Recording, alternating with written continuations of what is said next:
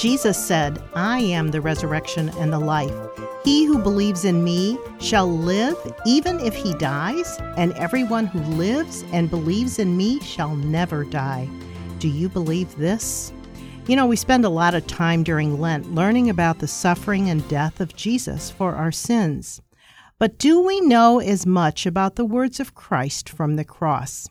That's our topic today on our Family Shield Easter special. This is Kay Meyer, president of Family Shield Ministries, and your host for today's program.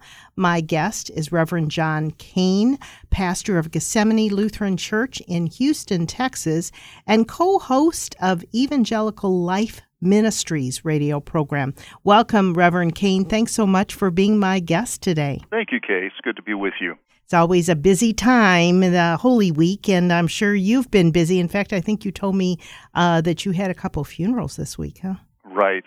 But, that's in a way, that's a great privilege for the pastor to be involved with people at the time of death. It's a very tender time for the families, but also it's a wondrous time when the faith shines brightly with all its promise. You're so right. Tell our listeners about your family, John. Well, my wife, Kathy, and I have been married since 1990, and we have a 12-year-old son, and that's our family. We've been here in Houston for almost 19 years at Gethsemane and enjoy working with the Lord's people here. That's wonderful. Well, it was my idea to talk about the words of Christ from the cross, and it happened because I heard on radio, another radio station, a question, and it was actually the first words that he said, "Father, forgive them, for they know not what they do," and that's from Luke 23:34. Now, this person on radio said that he wasn't really forgiving anybody. I thought, well, that's really strange. If Jesus asked for the Father to forgive someone, I think they're forgiven. But so let me ask you that. Who was Jesus asking forgiveness for? And tell us a little bit more about that verse and what it might mean for us. Well, first let me say, in many experiences with people who are dying, it's oftentimes a time of healing for family relationships. I was at a bedside when family members who were estranged were reunited right before the end. And what a tremendous opportunity that is to mend fences when the things that are most important rise to the surface. And oftentimes there's a lot of wishing that they had patched things up earlier. For Jesus, his purpose, Scripture tells us, in coming was not to condemn the world, but that the world might be saved through him. And so that was it's Jesus' purpose, to try and bring people back to the Father. You know, we can't do that ourselves. We can't make ourselves perfect and holy. So that was exactly Jesus' mission, is to be perfect and holy for us and be our Savior and earn our place for us to be with the Father. So in that regard, Jesus certainly had plenty of people that needed forgiveness, those who were active in his condemnation and even crucifixion. But there were also those, all of his followers, who abandoned him at the last moment. But when you look at it, all of us are in need of forgiveness. And so this is perfectly within Jesus' mission, is to bring forgiveness and restoration of the relationship between God, our Creator, and us as his rebellious creation. You bet. And so he could have even been talking about us. He could have been. He could have been, because all of us had a part in Jesus dying on the cross, because he suffered for all of our sins, your sins and mine. So it's against human nature to think that we're guilty, but when we really look at it, none of us is as perfect as God. And so we all need the forgiveness that Jesus alone offers. We really do, yes. We need to remember that he was thinking of us and all of those people that had turned aside when he said, "Father, forgive them, for they know not what they do." So the second word from the cross, from Luke 23:43, is when Jesus said, "Truly I say to you, today you will be with me in paradise." Who is Jesus talking to, and why are these words so important? Well, he was speaking to a thief who was hanging on the cross next to him, who seemingly had a deathbed confession of faith. We don't believe that he was baptized. We don't know that he was a follower of Jesus. When we look at all of the gospel accounts together, some places that say both of the thieves were railing against Jesus. But here this one says, remember me when you come into your kingdom. And he acknowledges that Jesus was guiltless. And Jesus says these words, today you'll be with me in paradise. Those are very powerful words of promise. If even someone who comes to faith at the very last moment can have the promise of eternal life, how encouraging that is for us. Also, he says, I say to you, comma, today you'll be with me in paradise. There have been certain groups, as well as some Christian denominations, that have tried to make our arrival at paradise way down the road. Mm. But that just doesn't ring true with Scripture.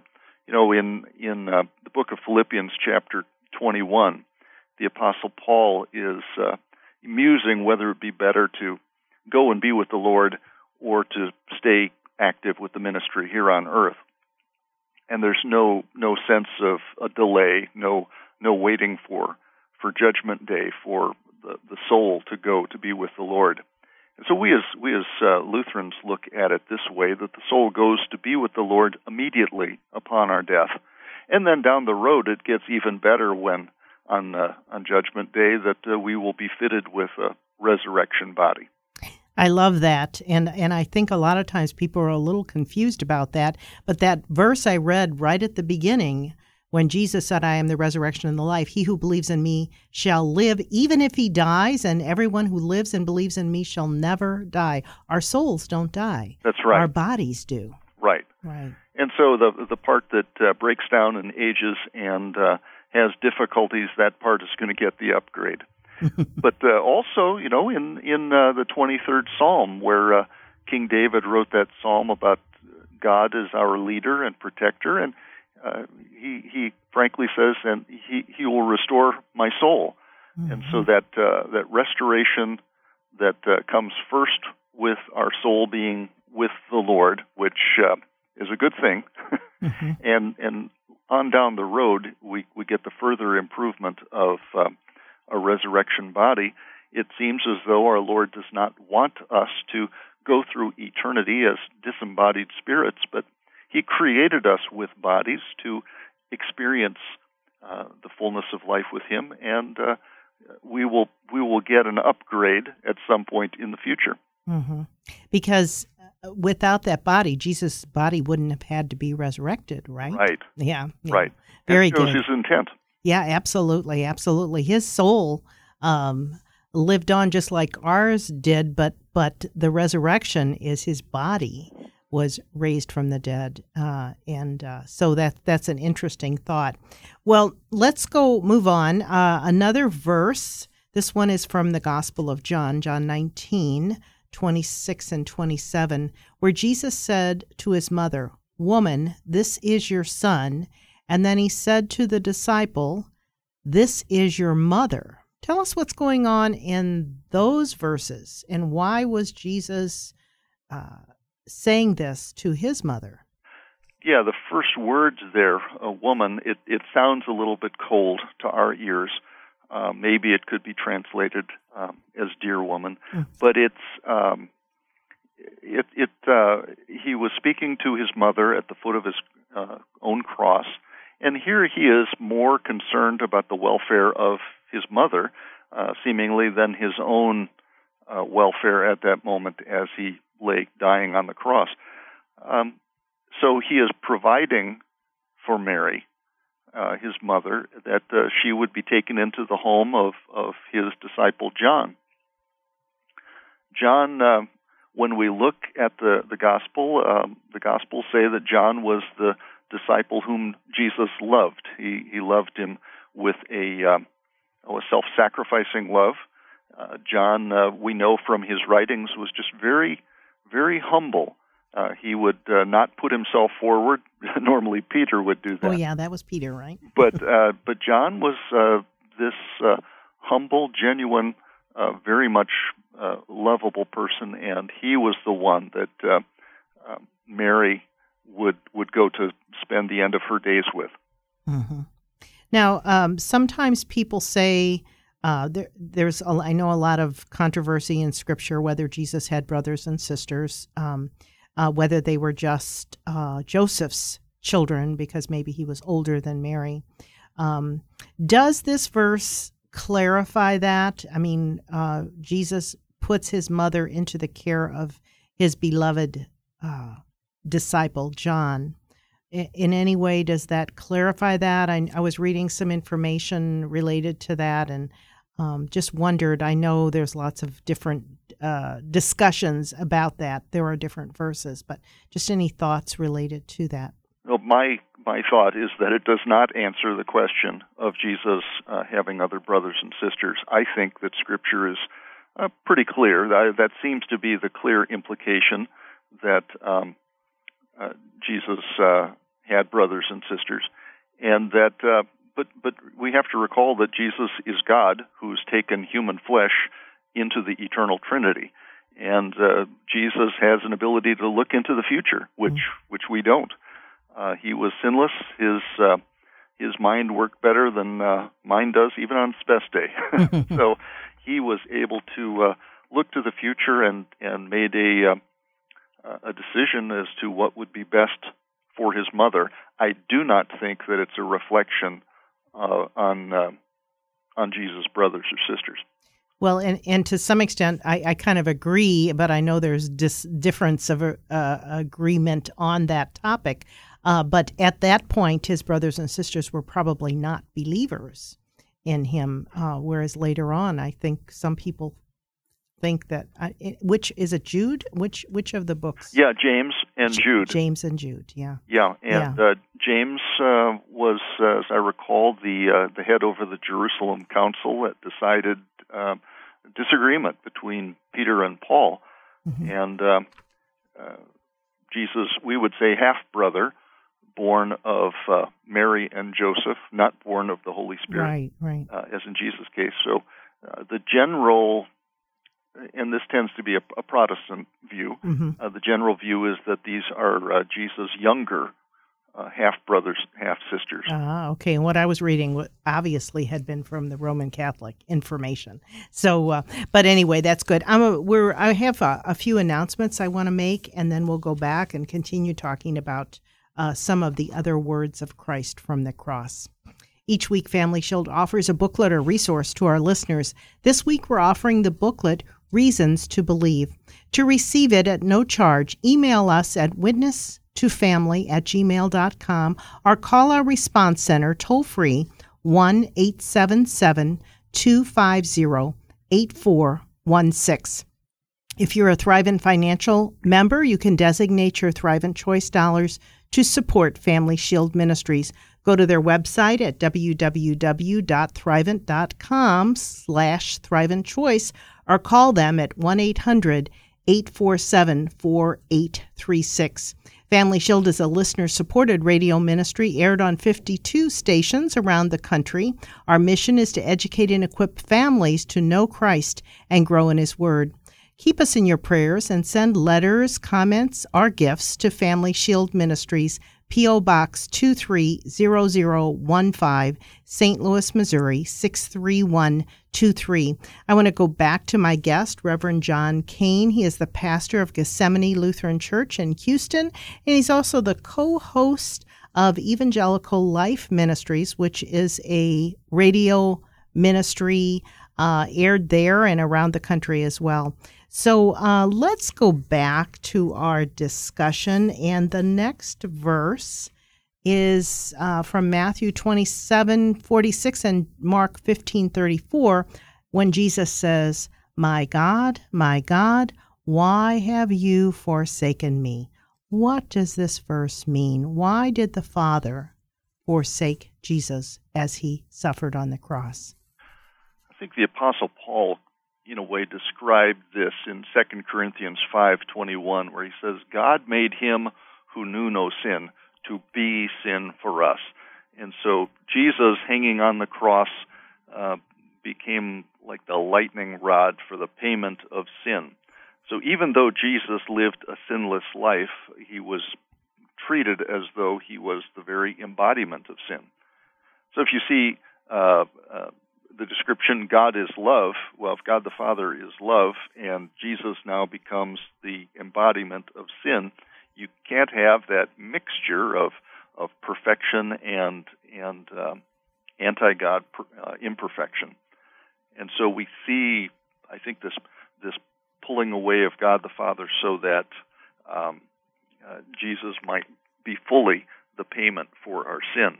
I think also this verse, my God, why have you forsaken me? I think that is also a first line of a Psalm 1. Yes, I think you're right. 22. So it's a prophecy? It's prophecy also. Okay, very good. So the Father had to allow Jesus to suffer and die for our sins.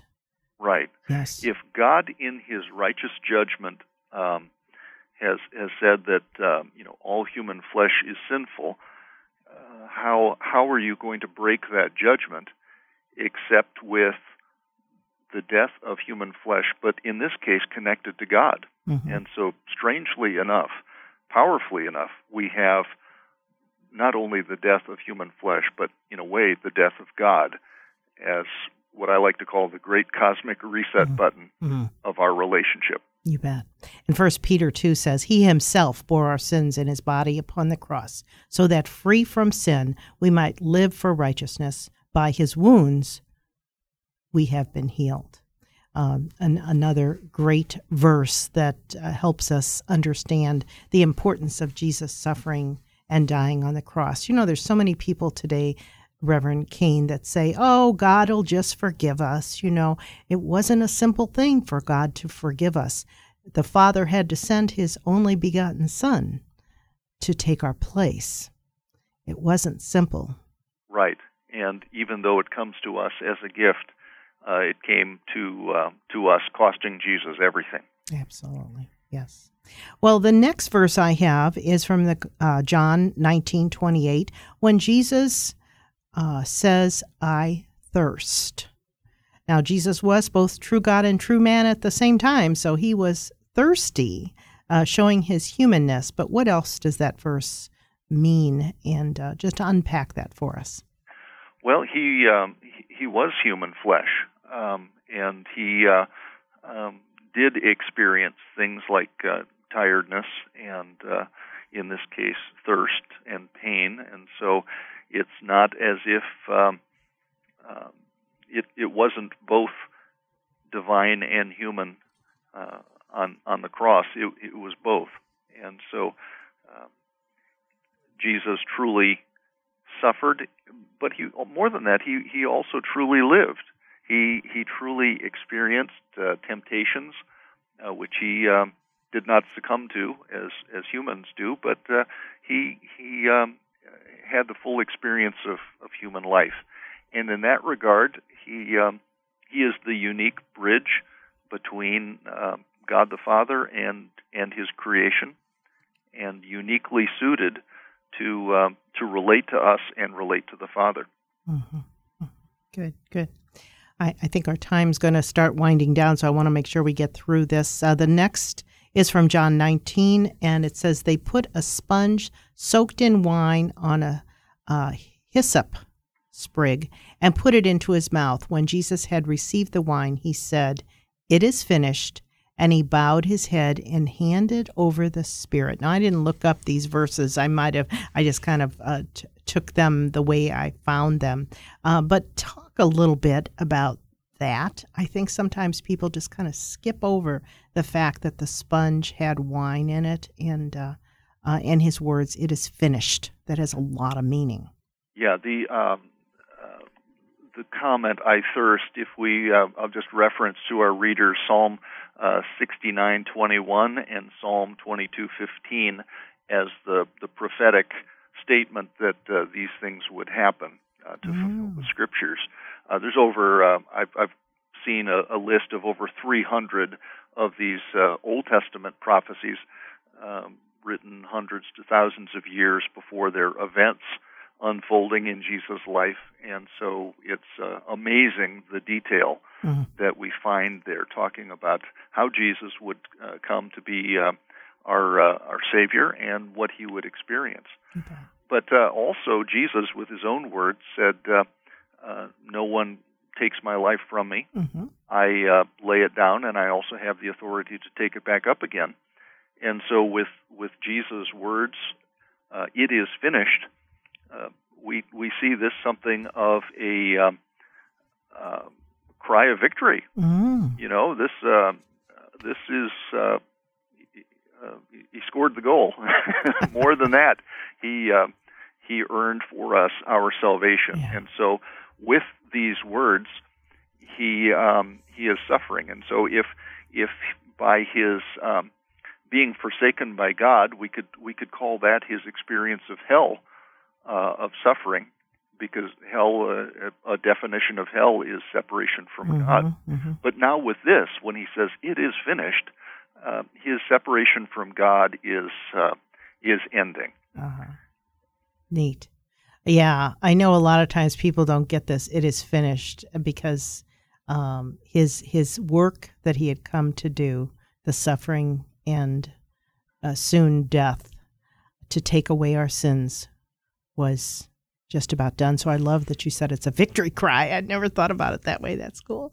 Well, that's why many of us have let's say, an empty cross, not a crucifix. Right. Is because he's Jesus is not no there longer anymore on the cross. He is no longer suffering. He has triumphed. He has earned our salvation completely for us. He has beaten sin, death, and the devil. He's no longer on the cross. Yeah. Awesome. It's an empty cross because he's risen. You bet. You bet. So the seventh word, and I think there's, I may be wrong, but I always hear that he spoke 7 times from the cross. Jesus cried in a loud voice, "Father, into your hands I commend my spirit." That's from Luke 23:46. Right. And is that the moment of his death? Yeah. And so trust in his heavenly Father. He's committing his spirit into the Father's hands, and so there's no longer any separation, so to speak. No longer is Jesus away from the Father, not forsaken. And so here is the completed picture with his spirit. And we will see the full celebration with his body on Easter as he rises physically, bodily from the dead, and is seen over the next 40 days by all the people who knew him before, including more than 500 people at one time. Right, so Jesus is more than just words. He's words and action, and allows the people who knew him to see him and become convinced. Well, at that moment, the script, I don't have the verse, but the temple curtain tore at the moment of his death. What does that symbolize? Because that was no small little curtain. It wasn't a little sheer. If you look back in the Old Testament, it was a big, heavy curtain.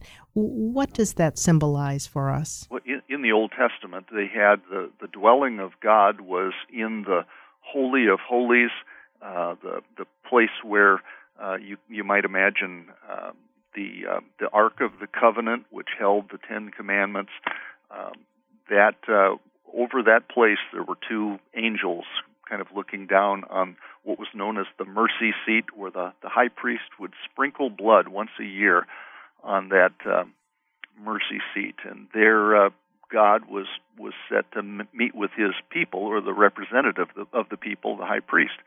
Well, no one could go back there, and only the high priest could go back there once a year. And I read one time that the high priest had a rope tied around him in case he fainted or died back there, that they could, other priests could pull him out. I've heard that too. There was such a fearful thing to go and deal with God. But now the dwelling of God is with his people. He's not dwelling in one geographic location. We have the assurance that God comes and makes his home in our hearts. He is everywhere, and we can lift up our prayers to him and know that he hears us. And through the blood of Jesus, the one once for all time perfect sacrifice of God in human flesh, we have everything that we need to approach God, not as his creation, not as mere creatures, but to approach him now as he calls us his children. You bet. Now we have less than 2 minutes left. Just any other quick closing thoughts about the rest of the story? Well, the rest of the story is one that you will hear only told by Christians, and that is that we have our salvation as a gift from God. There's more than 8 locations in the New Testament that describe it as a gift, and it's not something that we can earn. You cannot earn your way up the ladder. Jesus had to come down the ladder, so to speak, being born into human flesh and coming here to this world to be our Savior and to be for us the very heart of God and to give to each one of us the assurance of our place in eternity. Sins forgiven already, loved by God, and gifted by him to do good works here on earth. That's fantastic. Thank you so much. My guest again has been Reverend John Kane. We've been talking about, most of the time, the words of Jesus from the cross. It's been very interesting to look at. And we have a little resurrection quiz that we share that has questions, and I even have the answers if you want it. Email us at witnesstofamily@gmail.com. Just a lot of different parts of those 40 days after the resurrection and the people that saw Jesus. Again, this is Kay Meyer with Family Shield. And if you want to learn more about Family Shield Ministries, go to our website at www.familyshieldministries.com. Thanks for listening. You've been listening to Family Shield, a production of Family Shield Ministries. Its mission is to educate and equip people through the power of the gospel to know Christ, grow in His Word, and to strengthen individuals and their families. To learn how you can obtain resources or support the ministry, go to www.familyshieldministries.com or write Family Shield Ministries, P.O. Box 230015, St. Louis, Missouri 63123. And tune in again next week for Family Shield.